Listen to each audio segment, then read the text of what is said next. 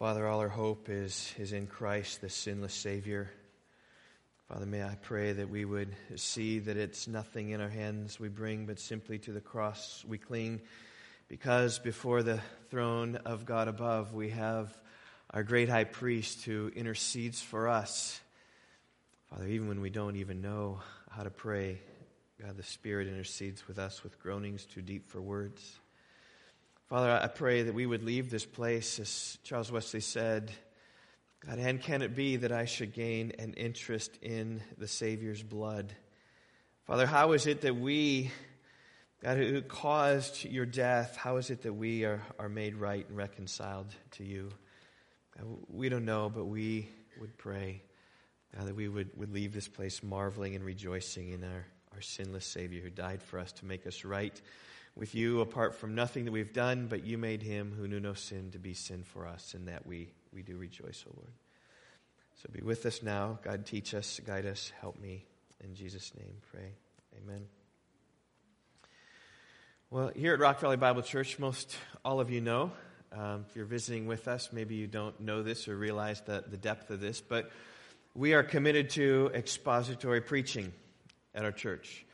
Which means basically that what we want to do is we want to take the Scripture and bring it forth and let it rule and reign and let it have the dominance in our messages on Sunday mornings. Right? That is, right, preaching sequentially through books of the Bible with an aim to bring the original meaning to bear and then appropriate application from that. And that might be contrasted with a topical approach that just picks topics and then uses the Bible to support the topic. And some of the advantages of preaching expositionally is this, I believe, is that it really enables the congregation to hear the Word of God. In expository preaching, our aim is not to preach our thoughts, not to preach our topic, not to preach what we want, but to preach God's thoughts and God's ideas, letting the biblical authors speak in their flow of thought and in their reasoning and in their arguments, paying attention to their points of emphasis and paying attention to their applications. Our aim is to let the biblical authors say what they said, and thus, in many ways, we let God speak. We hear His voice. Another advantage of expository preaching is it teaches a congregation properly how to handle the Word. I know that what I do week in, week out, every Sunday is put before you a model of how it is that you should interpret the Scriptures, right? Demonstrate them week in, week out, to model observations from the text, to model how to arrive at interpretations from the text, and how to arrive at proper applications from the text. And over time, what it does, it creates you all to be better readers of the Bible, better studiers of the Bible, individually and then collectively as a whole. Another advantage, expository preaching, it builds a biblically literate community where every week the idea is just to bite off just a little chunk of the Bible. And then next week we get the next chunk, and the next week we get the next chunk, and the next week we get the next chunk, and the next chunk, and the next chunk, and pretty soon we get a book. And then we get another book, and then we get another book, and then we get another book. I remember one time some folks coming visiting our church. This was 10 years ago. I was preaching through 1 Peter. And they showed up at church, and I preached my first message on 1 Peter, and it was a good message, right? Suffer now, glory later is the message of 1 Peter. And the family kind of decided to stay. And they were expecting like 4 weeks in 1 Peter, and then we'd move on to something else. And they were like 4 months into it, and realizing that we were in chapter 2 or chapter 3 and not realizing that. But eventually they left, sadly. But it was something where they didn't realize, but to see just how big a scope that is. And we've been in Romans, we've been in there 6 months, and we are maybe another year and a half or so, just working through. And by the end of that time, we're all going to have a better understanding of Romans. We might know the Bible better week in, week out, month in, month out. Another benefit of expository preaching is preaching's balanced. We don't fall back on our regular topics, the things that we deem most important, neglecting others, or going to our favorite verses and neglecting other verses. We got to deal with the tough verses as they go right on through. There are plenty of verses I say, I'd rather just not deal with that one, but if it comes on through, then we got to deal with that. Also, it helps me as a preacher. Another benefit of expository preaching is that whenever one of those tough texts come, and it's going to point straight at us, None of you are going to say, oh, there's Steve just on his hobby horse. He just wants to whatever, get at us. No, it's like in God's sovereignty, that's right where it is. But it also helps a preacher in that I don't have to struggle when I'm preaching next week. I know what I am. There's some times we do topical series according to the need of the congregation, but mostly we just kind of plug right on and keep right on going. It's helpful for us. But also, when we're finished preaching, we all know the Bible better, and nobody knows it, learns more than I do in the midst of teaching. It's really a secret. If you want to learn something, teach it. That's why if you want to learn the Bible, then find someone else to teach it to pass it on. Right? To be engaged in some sort of passing it on type of ministry. You will learn the Bible far better than if you just sit back and listen. Now, there are dangers to expository preaching. I mean, one danger is a pastor might not be gifted to preach that way.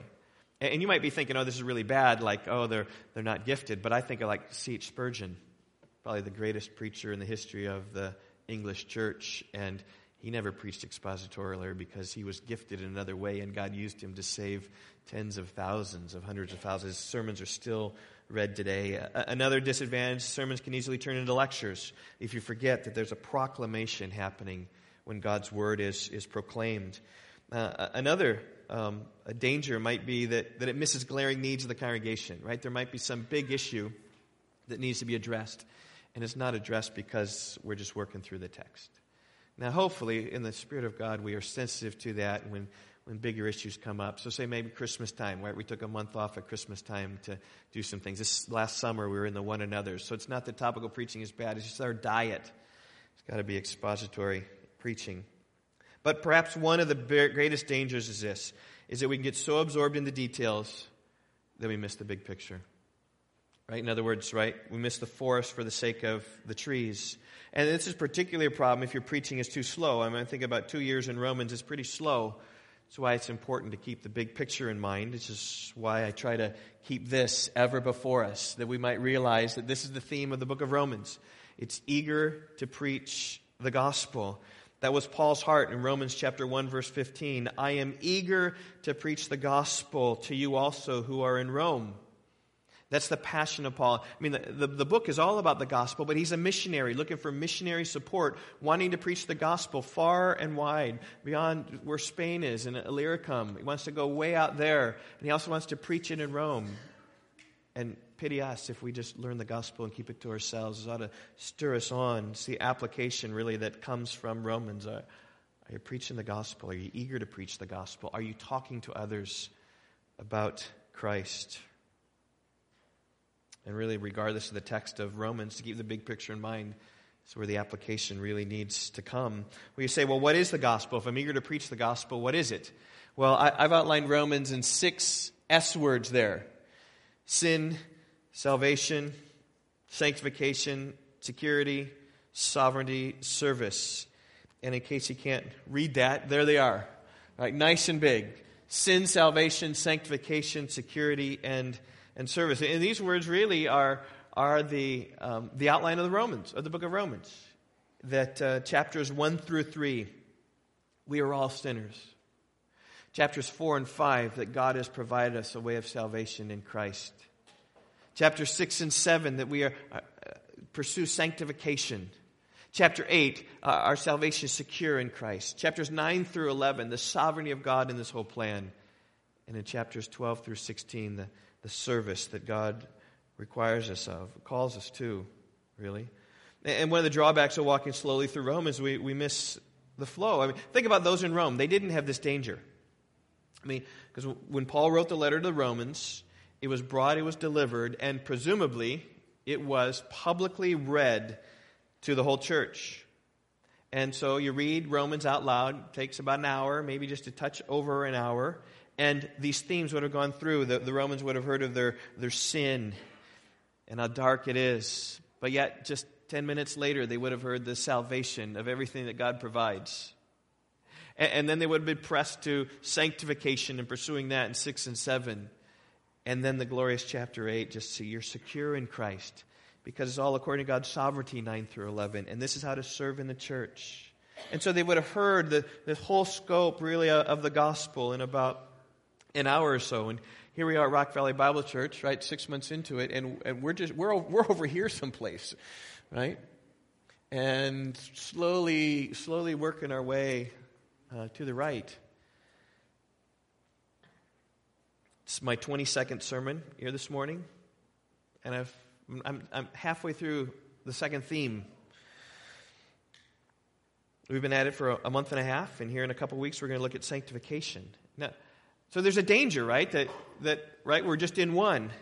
But be encouraged by that. Just know that as I've preached through these things, I haven't lost sight of Romans. Because, right, when we're in the sin section, I just didn't leave us leaving this place every week like, oh, woe is me. I'm a sinner. Woe is me, right? We weren't like 2 months of misery at Rock Valley Bible Church. There was hope in Jesus that I did share. I'm sure every message, I don't want you leaving like in despair without hope. Now, if you're not looking to that hope, I hope you're in despair. But if you're looking to the hope of Christ, there's no reason to leave in despair. But when we brought about sin, we went deep, right? Just what Paul was saying about how bad we are, that all of us have gone our own way. Right? There's none of us who does good. There's not even one, Romans 3:10 through 12. Straight from the Old Testament. So it's not that we've neglected other areas of Romans. I've tried to keep it all in context. Also, it's not that it's been unproductive. I mean, I trust that God's bearing fruit as we look each week, just little by little in different passages, just a deeper understanding of what Romans is. That eventually, here's even what I would argue, is that by the time we're done with Romans, you will stand in a position better to understand Romans than did the original Romans, just by the sheer time you spent in it, by the verses you've memorized, by the themes you've caught. When they heard it for the first time, a lot of this was whatever, new and trying to put it all together. But as we go through this better and better, you'll be better equipped than they were to understand exactly what it's talking about today. So why do I bring all this up? Okay.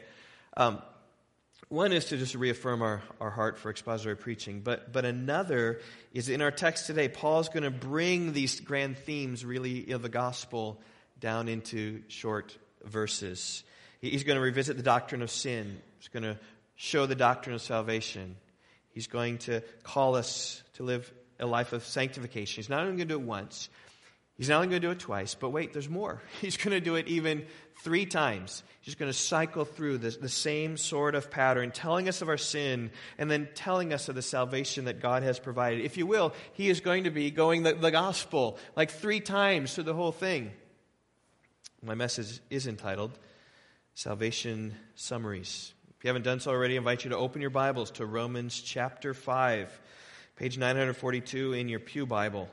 Salvation summaries. This is what Paul is doing. He's going to summarize the gospel 3 times. What might take us 2 years, what might take all of Romans reading an hour, Paul's going to do this 3 times in just a few 6 short verses. I want to read our text, verses 6 through 11. It says this, "For while we were still weak, at the right time Christ died for the ungodly. For one will scarcely die for a righteous person, though perhaps for a good person one would dare even to die. But God shows his love for us in that while we were still sinners, Christ died for us. Since therefore we have been justified by his blood, much more shall we be saved by him from the wrath of God. For if while we were enemies we were reconciled to God by the death of his Son, much more now that we are reconciled shall we be saved by his life. More than that, we also rejoice in God through our Lord Jesus Christ, through whom we have now received reconciliation." Now, before we dig into the details of this passage, I want for you to think a bit about the structure of the passage. I've put it all right up there for us, just right there on the screen. And just think about the structure, because you see these 3 cycles, these 3 repetitions. Okay, 3 times Paul speaks about our condition. He says in verse 6, while we were weak. He says in verse 8, while we were still sinners. He says in verse 10, while we were enemies. This is our state before God. We were weak, we were sinful, we were enemies. And 3 times in these verses, Paul speaks of the death of Christ. Right there in verse 6, that he died for the ungodly. Verse 8, he died for us. And verse 10 speaks about the death of his Son. We were reconciled to God by the death of his Son. And each of those verses, each of those phrases, that summarizes the gospel. Right? That when we were weak, Christ died for us. And when we were sinners, Christ died for us. And when we were his enemies, Christ died for us. That's really the gospel. It's when we're weak, it's when we're helpless, we're hopeless, we're sinning against the Lord, we're hostile to God. Jesus in his grace came and died for us. And in his death, he solved the problems that we could never solve on our own. We were weak and helpless. Christ came to be strong for us. And we were sinners in need of forgiveness. Christ came to die for sins in our place, justifying us. And we were enemies with God. Christ came to reconcile us to God. So we're no longer enemies, but we're at peace with God, like we talked about last week. Chapter 5, verse 1. Therefore, since we have been justified by faith, we have peace with God through our Lord Jesus Christ. That's the gospel. It's repeated 3 times. And so accordingly, I've called my message this morning Salvation Summaries. And we're just going to go through just 3 times, just thinking about the gospel and thinking about what Paul is talking about. And I think in some regards, Paul's intent here is he's talking about Romans, but lest we lose sight of the forest because of the trees, he's given us a big overview of what the gospel is, of our salvation. Well, here's my first point, simply this, right? While we were weak. Verse 6, for while we were still weak, at the right time, Christ died for the ungodly. Paul describes here being weak. Now, he's not talking about physical strength. Okay, he's not talking about little children who haven't yet grown up to adulthood and who can't lift the heavy box for their parents they're trying to move around, or can't move the piano or the sofa. We're not talking about that weak. We're talking about spiritual weakness. And the idea here is that we're so weak that we are helpless.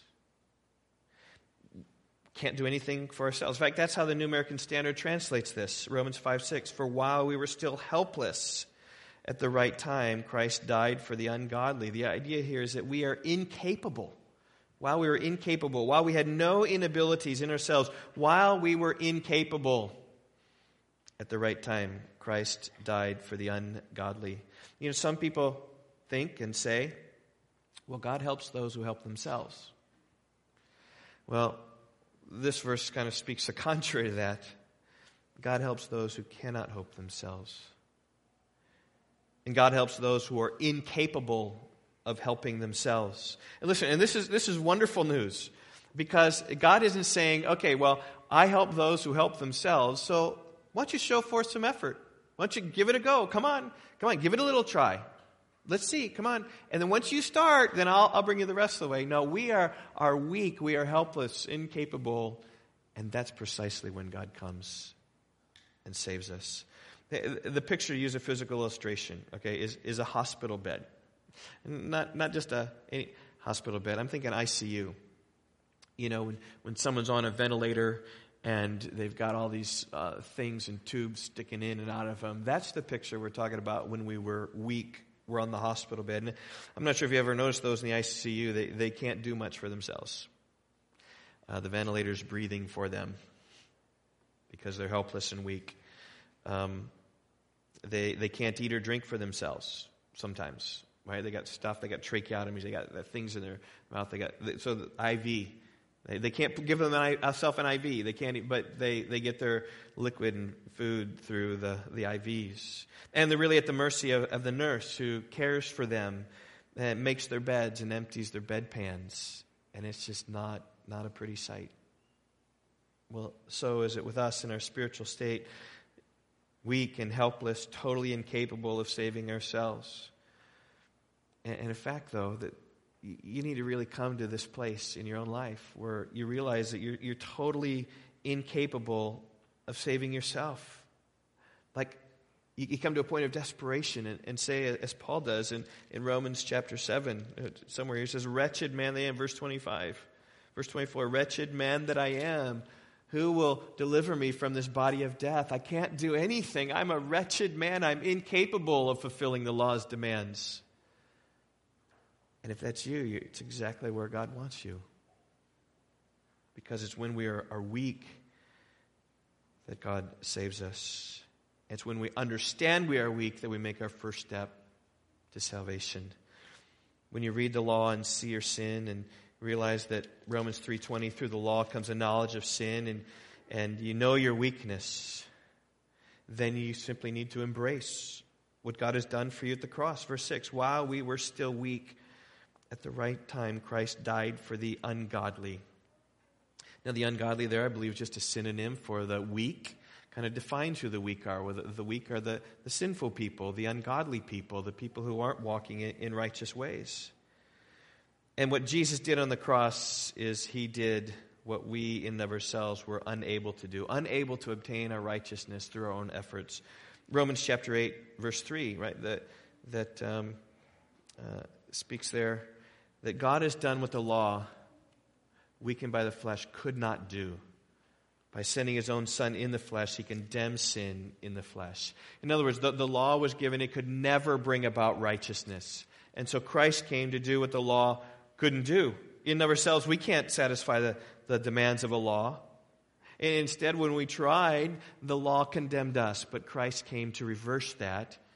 Romans 8:3, he condemned sin in the flesh. He came to put away sin, to abolish it so it no longer can condemn us. It's like this condemning war. The sin, right? The law comes and condemns us, but Jesus condemns that law and puts it away. That's what Paul's talking about in verse 6 of the text. While we were still weak, at the right time, Christ died for the ungodly. And he did this at the right time. I think that's talking about historically, the right time. After Adam and after Noah and flooding the whole world.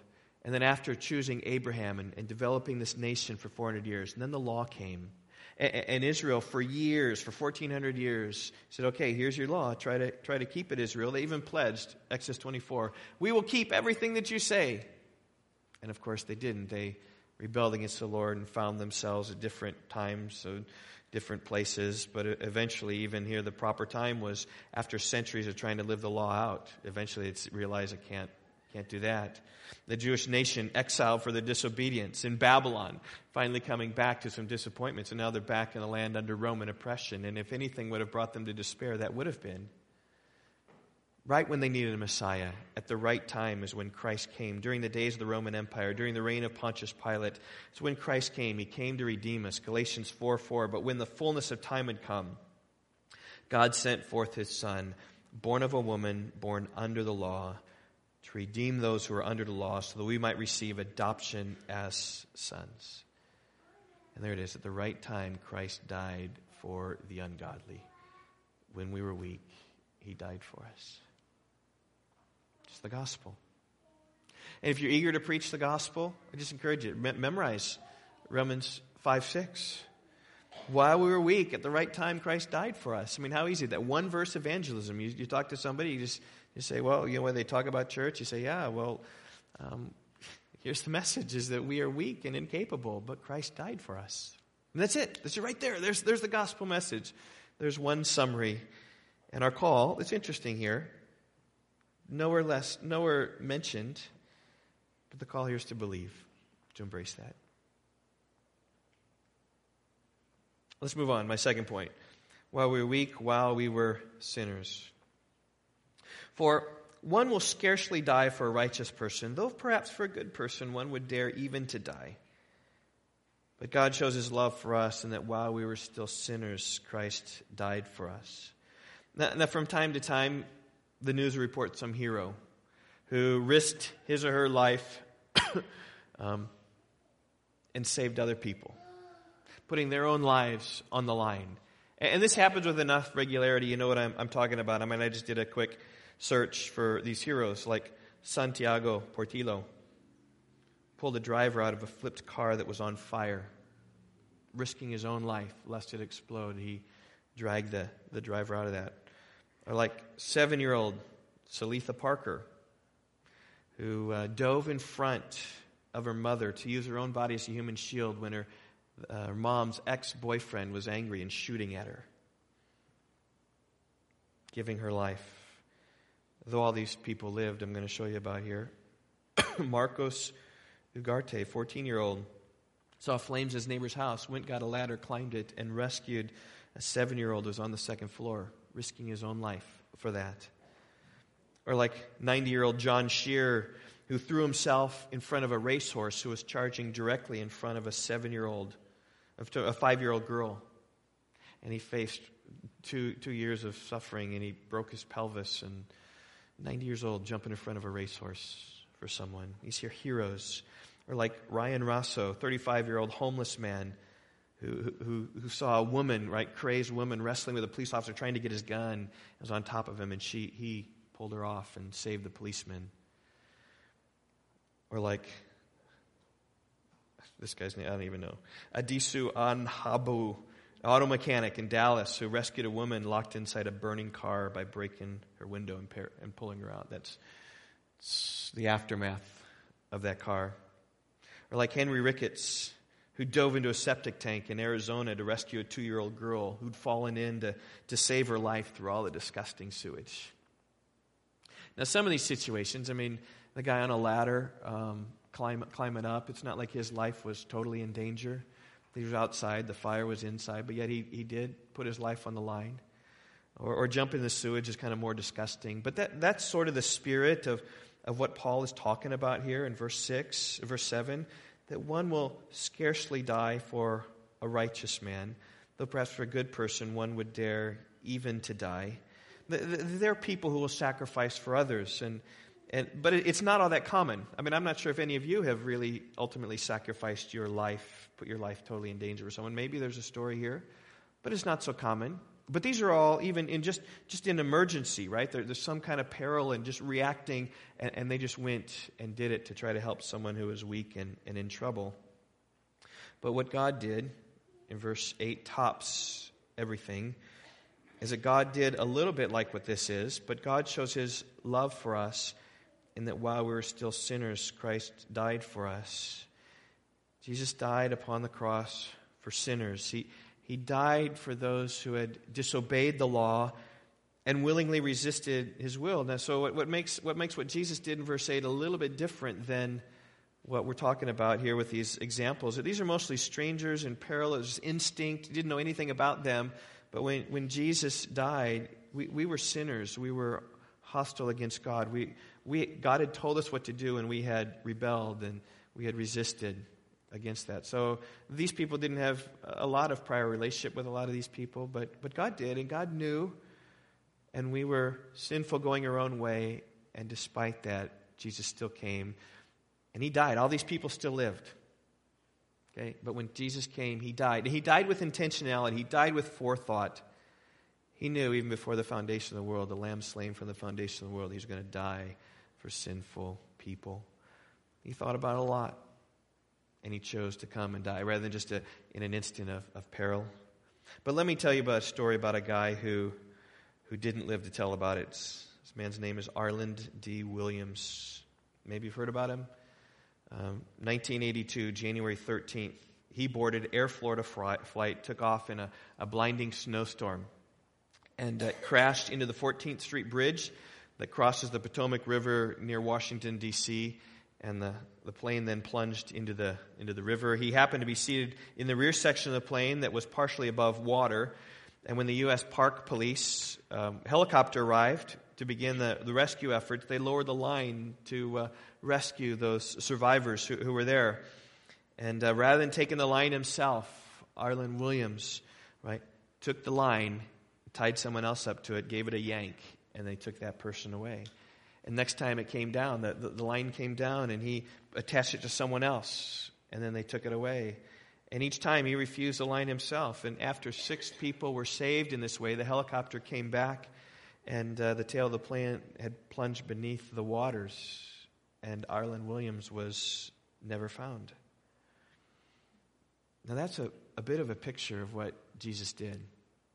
He didn't have to die in some regards. I mean, certainly in the decree of God, he had to die. But He chose to die. He willingly came to die, and he rescued others rather than rescuing himself.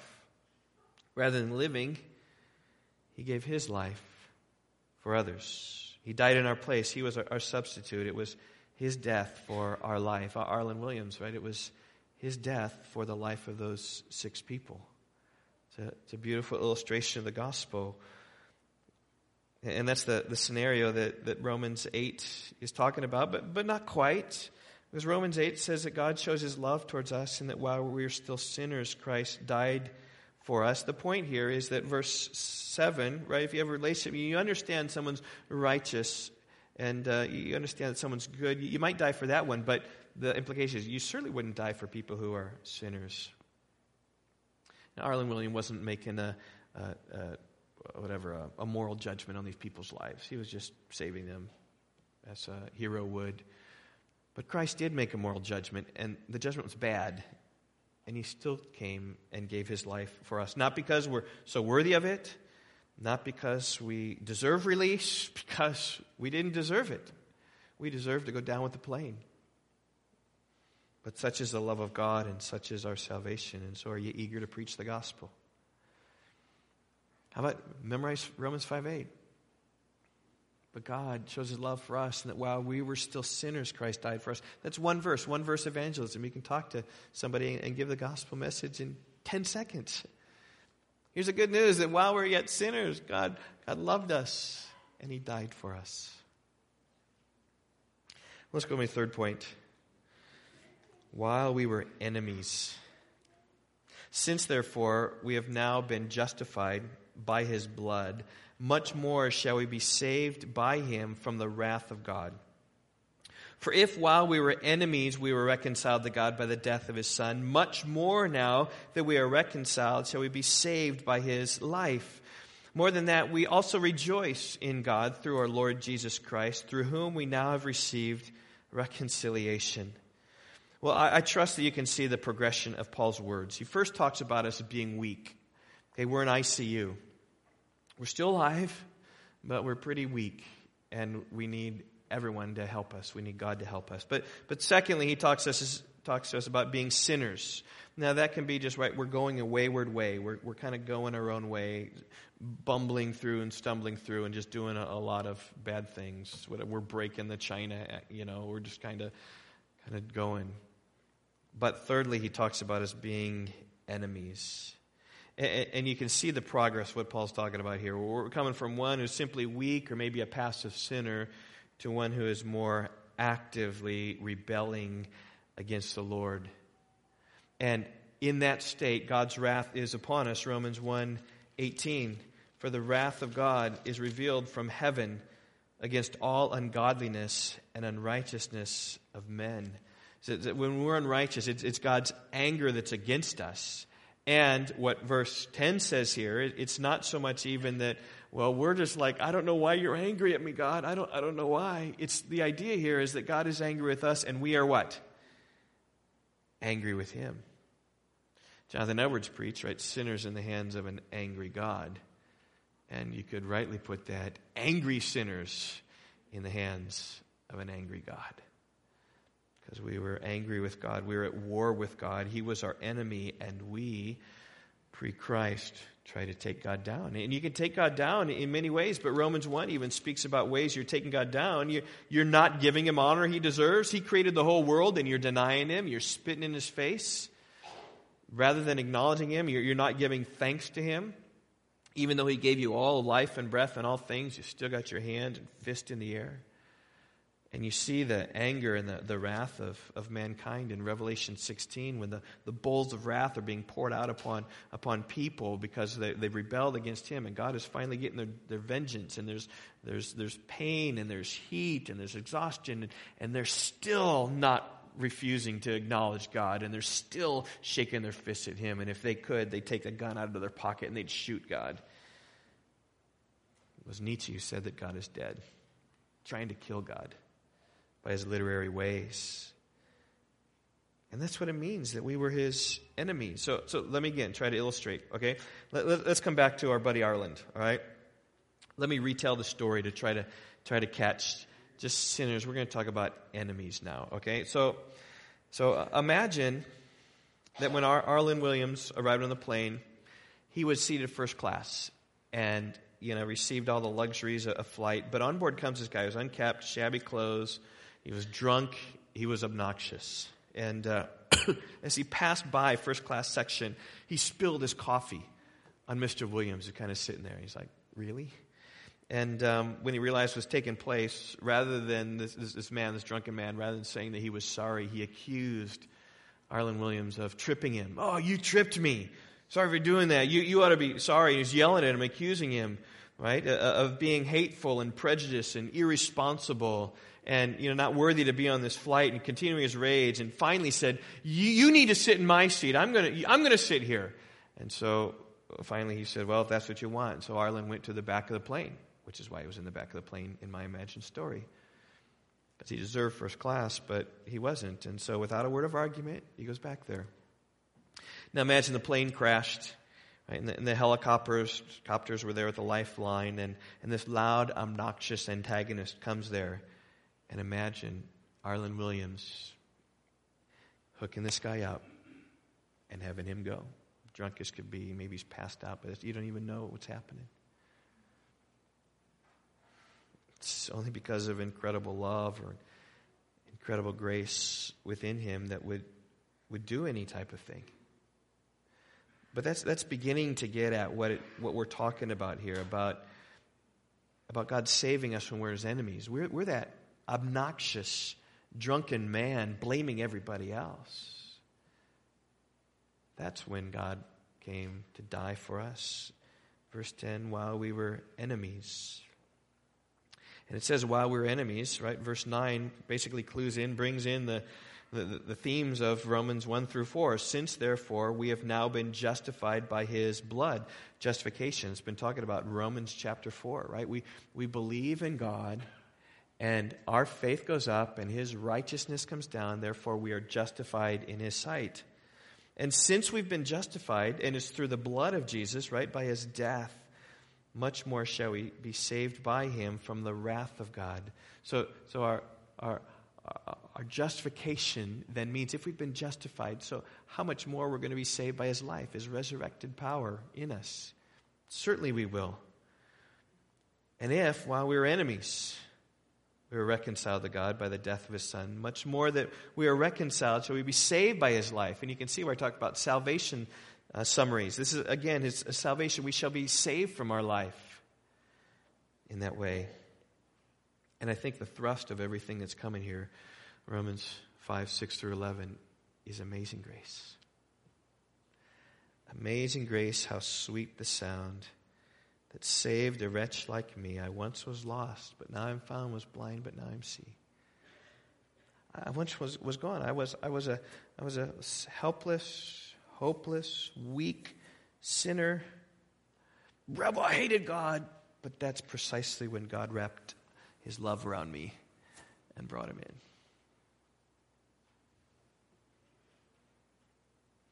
Well, let's think even more about Arlen Williams, because again, right, we're falling short.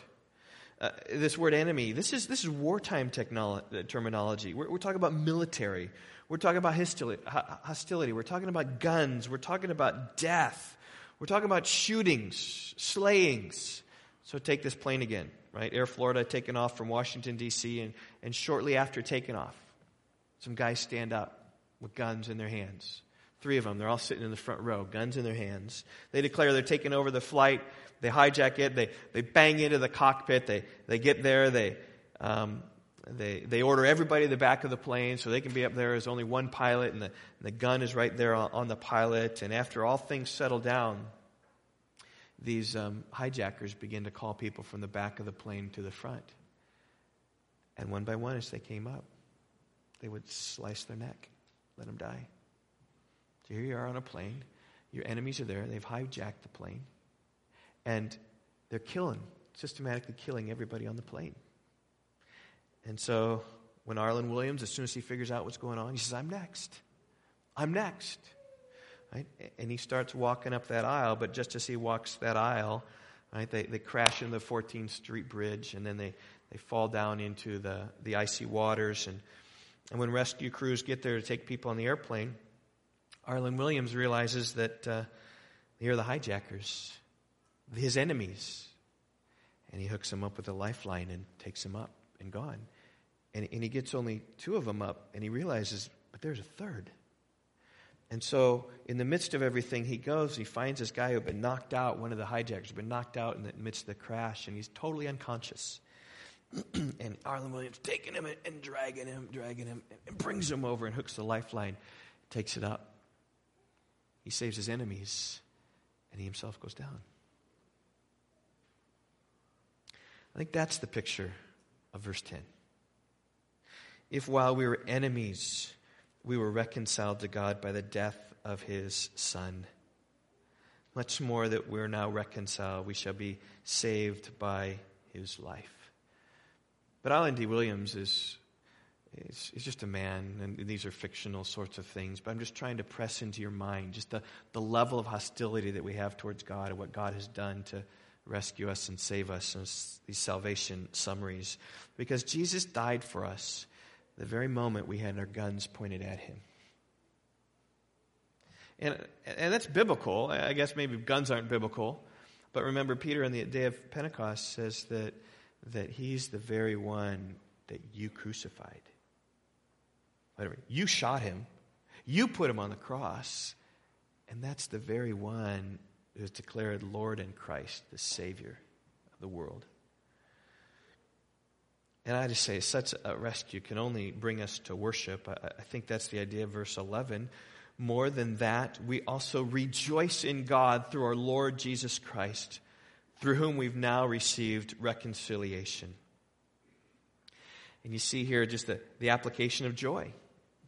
The application of even more now, we rejoice. Yes, we will be saved by his death, and we need to rejoice in Jesus Christ because of all he's done. You know, in America, we'll take Arlen D. Williams, and he'll be a hero, right?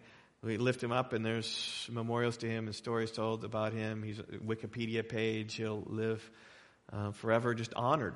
And rightly so, I tried to honor him today because of the sacrifice he did. And so likewise, right, we live the rest of our days rejoicing in Jesus Christ, honoring him, thanking him, loving him for the incredible rescue that he did to us while we were enemies. And we've talked a lot about Romans chapter 4 and justification. Justification is the legal reality of what God has done for us in Christ. So legally guilty, we were sinners, condemned. And so legally he justifies us. But there is also one here, relationally. A new language starts to pop up. There it speaks about we are reconciled. Verse 10, if while we were enemies, we were reconciled to God by the death of his Son.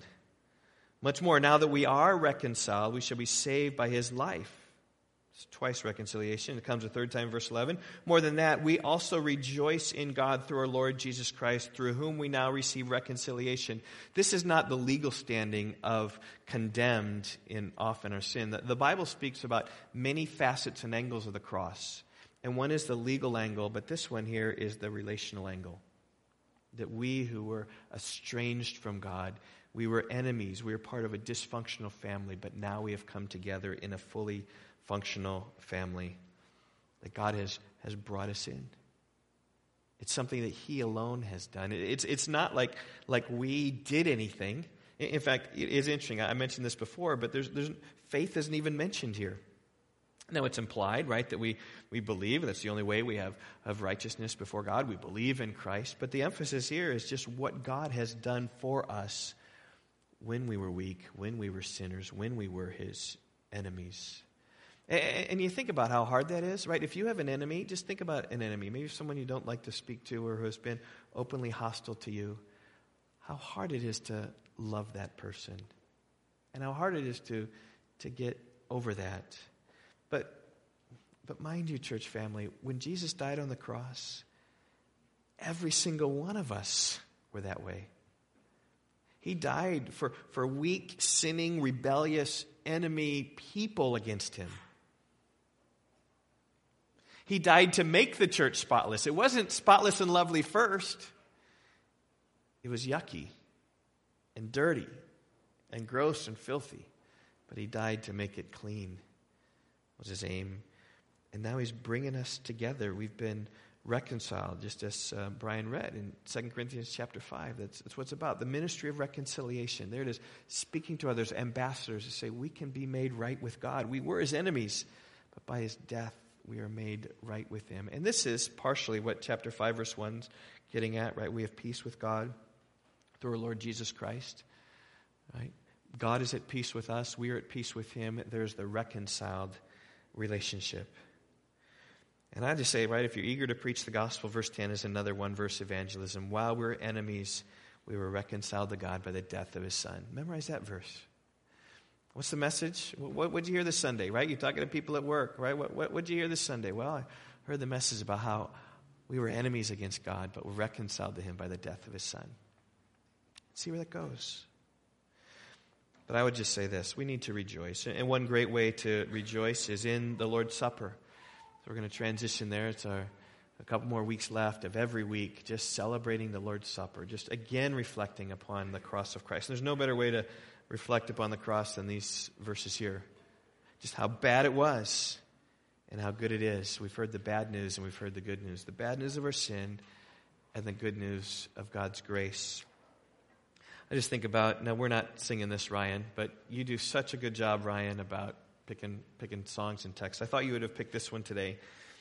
Jesus, thank you. Once your enemy, now seated at your table. Jesus, thank you.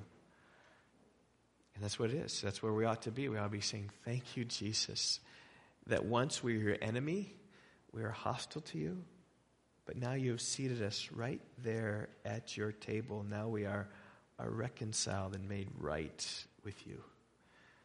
That's right. You eat with friends, right? You eat with reconciled people. And that's what the Lord's Supper is about. It's for his friends. It's for his reconciled people. It's for those who know Jesus. So we'll do what we've been doing the last couple of weeks, right? Leading up to Easter, just relentlessly focusing upon the cross of Christ, remembering that Last Supper when he was gathered around there with his disciples. And during the meal, the Seder meal, if you've ever been to one, it's an exciting thing. If you ever get invited by a Jew to go to a Seder meal, go. Because it's so much points of Christ. They have different things they do with the bread and different things they do with the cups and different ceremonies. They all remember Moses. And Jesus broke it and said, now remember me. And particularly, what are we going to remember today? That we are weak, but Christ died for us. And that we were sinners and Christ died for us. We were his enemies, and now we're seated at his table. What a better time to rejoice in the Lord's Supper. Let's bow our heads and pray. Oh, Father, we do thank you for the blood of Christ. God, that we are justified, it says, by his blood, justified by his death upon the cross. Lord, and how is it that we might live in any other way other than seeking you with our whole heart for all of our lives? We get to chapter 6, we realize grace. Paul's going to ask, what then shall we say? Are we to continue in sin that grace may abound? By no means. How can we who died to sin still live in it? Oh God, that's the question we ask ourselves, and that's where we are headed in Romans. How can we who died to sin still live in it? How can we who joined up with Christ and are made righteous, how can we still live in sin? That doesn't make sense. And so, Father, I would pray that even as we search our hearts and our minds here this morning, God, that we might eat the bread and drink of the cup in a worthy manner. God, search our hearts. God, show us our sin. May we be quick to confess our sin.